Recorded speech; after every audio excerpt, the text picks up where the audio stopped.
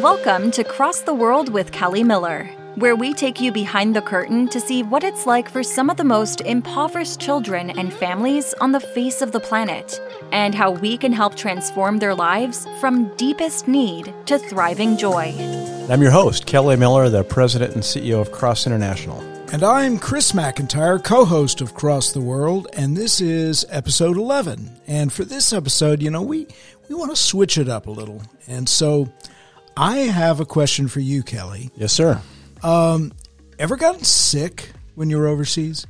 Have I ever gotten sick while I'm overseas? No, never. Why would you ever ask that question? Well, you know what? Yeah. I sure have gotten sick when I'm overseas, So, and really that is the question that we're going to, we're going to ask. And I'm sure that our listeners out there have also gotten sick, when they're overseas. Yeah, of course. Yeah. I wish I had more fingers and toes to count the times, but yeah. Exactly. And all of this related to what? Water, right? Well, exactly. Yeah. Because, in fact, the first things I always make sure when I go on a trip is I'm well stocked with, Dramamine and Imodium and all those good things that we need to, that we need when we are, addressing, intestinal issues and things like that. Yeah. And you're right, Kelly, that tainted water is the culprit, 9 times out of 10. Quite often. Yeah, it is. And, my voice may be a little bit lagging today as we're recording because I just got back from visiting some of our project partners in Latin America a few weeks ago. And I've been horizontal for most of the last 2 weeks because it did hit me on this one. It does. It really affects you, right? It really Wonderful does. time traveling, beautiful Yep. interactions with people, Yep. all kind of stuff. We don't want to taint that. But, this is just some of the realities that you deal with traveling, but as we've talked about, the deeper reality in all of this is and I know as we've talked about for you, and I know for myself also, and many of us that are in this type of ministry work, we get to come back to a relatively clean Western society. Exactly. Right? Yeah. Yep. And most of the rest of the world lives in an environment where they just don't have access to that cleanliness. As a matter of fact, 1 out of 4 people on the face of the planet don't have access to clean, safe water on a regular basis. Mm-hmm. So it's a reminder, isn't it? It's a reminder that part of the reason that God's called to do this type of ministry work is that's an area that we get to assist and help and help move people forward in a way that is just it's bettering for them. Right. Yeah. It's, we could talk long about this subject. And such, but I know for myself, this has been a journey for me from a physical standpoint because when I was age 30, so 1990, at that point, I had an iron gut. I could eat just about anything and you name it and I'd be fine. Well, I did some traveling, first time to developing countries. And I don't want to put the blame on developing countries as we're talking about, but it just happens to be our context, right? Uh-huh. And I got really sick. I got some pretty nasty bugs.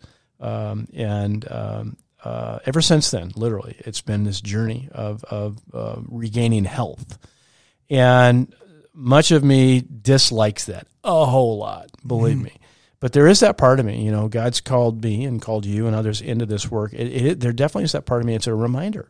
As I said before, it's a reminder that this is how much of the world lives. So how can we leverage our experiences, right, to help and such. So, it's in that context that we're talking about this today.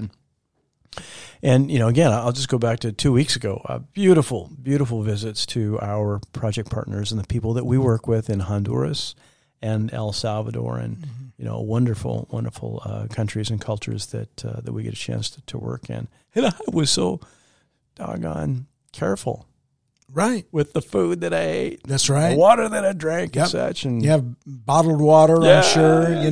Boom, there you are. You come home, it's like, oh, there it is. There's the bug. And we can kind of make light of that a little bit as we are right now. Yeah. But let's just take a little bit deeper dive, if we could, and how important not just clean water is, but safe water. Right. Right. You know the difference there. And let's talk about that with our listeners. And it's really important that people understand, you know, when we do this kind of work, there's a difference between clean water and safe water, right? Clean water can get dirt and filtration, that kind of stuff out. It can look, you hold a glass up of water and it looks crystal clear. It looks, you can't even tell the difference at all. Exactly. Yeah. But then the question is it safe? Mm-hmm. Because it's clean doesn't make it safe, right? Are there pathogens in it that can affect you? And more often than not in developing countries, that's the case. You can get clean water, but you might not get safe water. And that, you know, we all hear these statistics in the news, and it's so easy to kind of gloss over them. But when we get a chance to be at the village level in particular, with the families, the kids, the families, the communities that we work with, and you just see the effect of unsafe water and what that has. It's just a stark reminder. You know, gosh, almost 500,000 kids, just shy of 500,000 kids every year under the age of 5 die because of diarrhea-related illness, right? And that transposes back to unclean water. It's amazing. Unsafe water. Yeah, that's right? terrible. It's just terrible. You know, and that's one of those figures that honestly, I think it's kind of easy for people to gloss over. 500,000, right? Well, it's huge. It's huge. It's the size of some cities, many cities, every year dying. You know, children under the age of 5 that die because of unsafe water and what it's doing to them. And it's in that context that we as an organization and as those organizations like Cross International work in the world, because it's not, I think, Chris, if there's one word I would love our listeners to walk away with today, the word is simplicity. Mm-hmm. Simplicity. It's not that hard to provide safe water. It's just not. And if we as a collective community of human beings decided we wanted to do that globally, we could. That gets hard. Yeah. Right? But at the point, it's really not that hard. So, but let's set some context. And, you know, you and I know about Zambia, but let's right. take our listeners there. So let's clip on our seatbelt seatbelt and hop on a plane. Let's do it. Here we go. Fly to the continent of Africa and into the south and the southeast region, right? And that country of Zambia. And our program partner, one of our core program partners, is the Kachiri Development Program. Wonderful group of people that are working in eastern Zambia, highly impoverished communities in that region of the country. And many of them lack access to clean and safe water. Mm-hmm. And what typically, this is so stereotypical, not just in Africa, but in Asia and in Latin America, other parts of the world, where a community doesn't have access to, say, a borehole well, a covered well that's drilled down into the ground into clean, safe water that has coverage over the well hole itself, and that water can come out and put in clean containers and transport, all that kind of stuff. Many communities don't have that. So oftentimes it's usually mom and oftentimes young girl will make the walk to whatever the water hole might be, a river, a small pond, whatever that water source might be. And typically that could be a kilometer or two, you know, pushing a mile walk to get there or longer. And that could be with a dirty 3 to 5 gallon jug right. that they're taking, right? They put it on top of their head and right. they travel all that distance. Exactly. You know, they're down in that mucky water, and that water itself is usually pretty contaminated. Mm-hmm. So when you're standing in that water, you can get contaminated coming up through your feet. Right. And then to your point, they make that trek back, and sometimes that happens a couple times a day. More than once a day. And that becomes the water source for that family. And inherently, again, it's dirty and it's unsafe water. It takes so much time for mom to make that trek or treks per day. And then oftentimes, as we mentioned, the young girls, if there's a girl in the family, they're pulled out of school to go make that trek with mom, right, to go fetch that water, and sometimes more than once a day. So you've got this environment that's set up for access to dirty water, utilization of resources, time, typically for the mother and for young girls that take them away from things that are more helpful to them, i.e. school for the young girl, or maybe a small business for the mom to be running to help the family out, these kind of things. Right. But when you look at that and you go, okay, how can we affect that from a community standpoint, which we do at Cross and other organizations like ours? We work with the community and work with the leadership of the community. So we don't just come in and do something. We don't just come in and drop a well in, right? It really starts at the leadership level. And so often it includes the women, the leadership from the women in the village, and some of the men also. Again, stereotypically, it's typically the husband is usually a day laborer working out in the fields around them. Mom's taking care of the home and the kids. And the leadership committees that form within the villages are a combination, but mostly led by women, which is really cool because, again, so often in these cultures, women are unfortunately considered less than first class per se, and so as you develop these leadership committees, it helps elevate the profile of women in these communities. And you seek input from the women in terms of what do you want? How would you want to accomplish, say, not having to walk an hour or more each day or twice a day to fetch water? How could we tackle that together, right? And you start that conversation. And women rally around that, and the leadership group for that community rally around that too. And so inevitably what evolves from that is, gosh, how could we together create what we call a community water system? Not just a well, right? But that's part of it, but a whole community water system. And that gets people excited. It's like, wow, what could that be? And instead of having to walk a kilometer or 2 or 3 or 4 to go fetch water from a dirty source, we can oftentimes detect and then spot what we call a borehole well, oftentimes in the community or very, very close. I mean, literally 100, 200 yards away kind of a thing. So it's very, very accessible. And it's access to clean water, regular clean water. And you teach about the sanitation side of how do you keep that water clean? How do you transport it between that water point and your home? And how do you care for it and these kind of things? And, I tell you, it's so cool to see the energy that comes from that. The community rallies around it because that well, you want to create or you want to build a well that's very simplicity, right?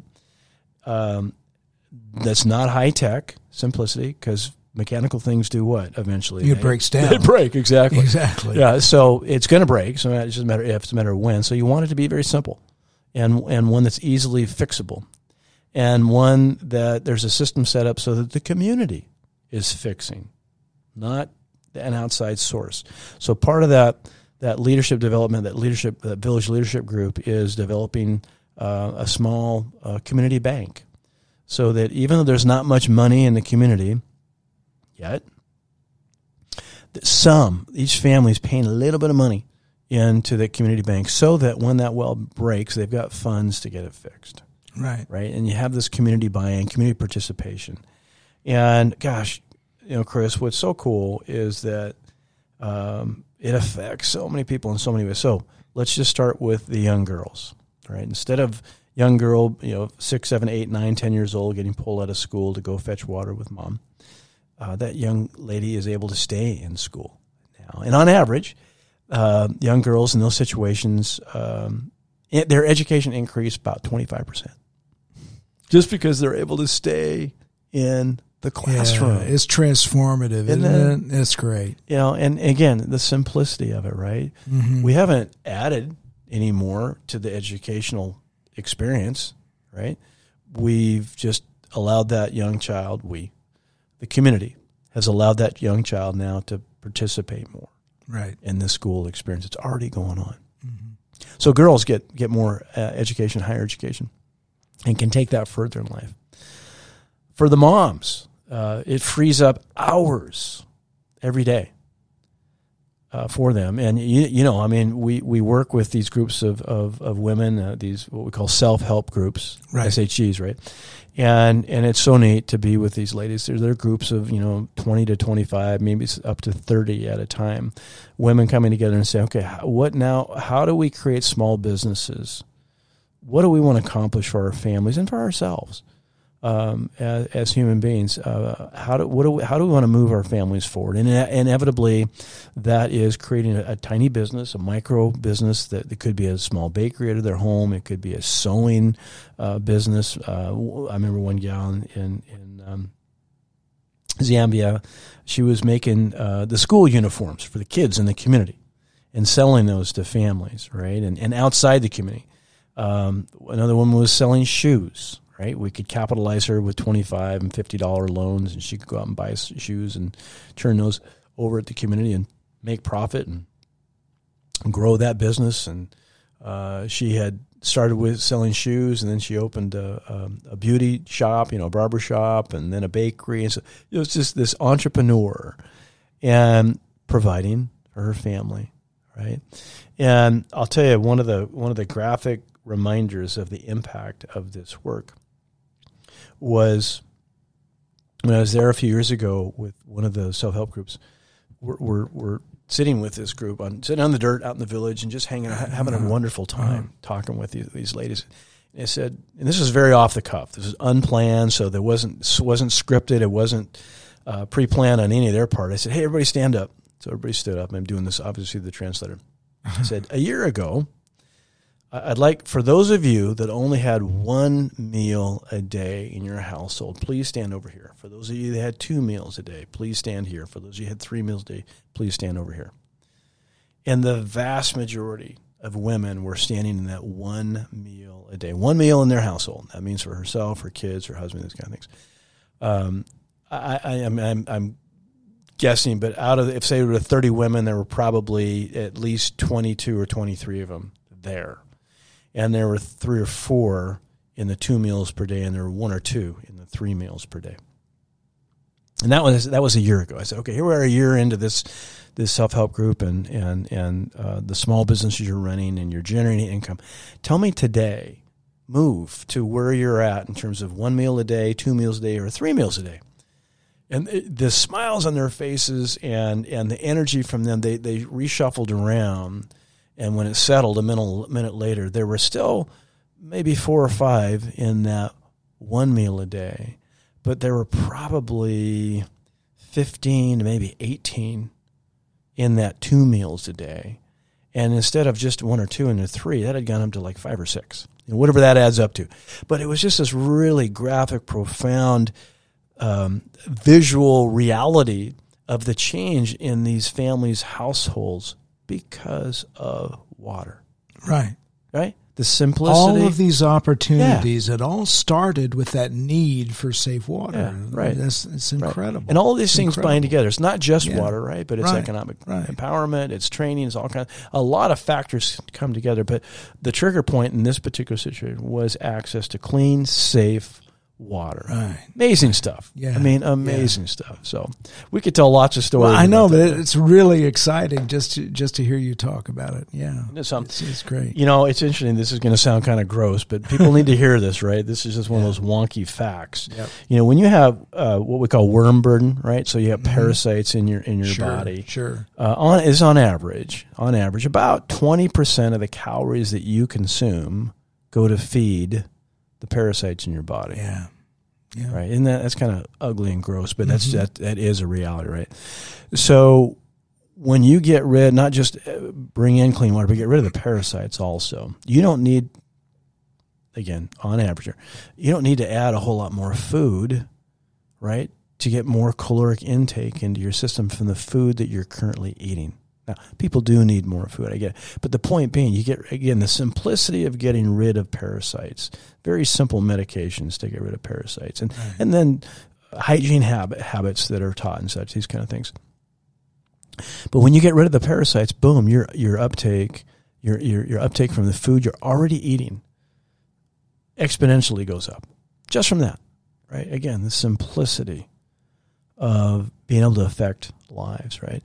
And so again, getting rid of the source, dirty, unsafe water, getting rid of the effect of the source, parasites, and other tropical diseases that come on. And that sets the stage for this positive movement forward. And it's an amazing transformation for these kids, for the women, the families, and the whole communities when you do this. I hope, that these stories, we're making light coming into it in terms of, we all that oftentimes have traveled abroad and sometimes have gotten ill from that and you feel crummy about it. And you can laugh about those down the road. That's right. Yeah. But it is a good reminder also of, again, how much of the world lives in that place on a day-to-day basis, and how much we can really, truly step into those lives and have a real positive, God-motivated effect into those lives. So, hey, we would love to hear feedback from you as a listener. If this episode resonated with you or anything else, if you have any other thoughts you'd love to hear about, please, do email us at, what is it, Chris? Yeah, it's a podcast at crossinternational.org. So, again, thanks everybody for listening. We appreciate you, and thank you for taking time to be with us again today. God bless you. If you'd like to learn more about Cross International and make a difference in the lives of vulnerable children and their family members, visit our website at crossinternational.org. See you next time at Cross the World with Kelly Miller.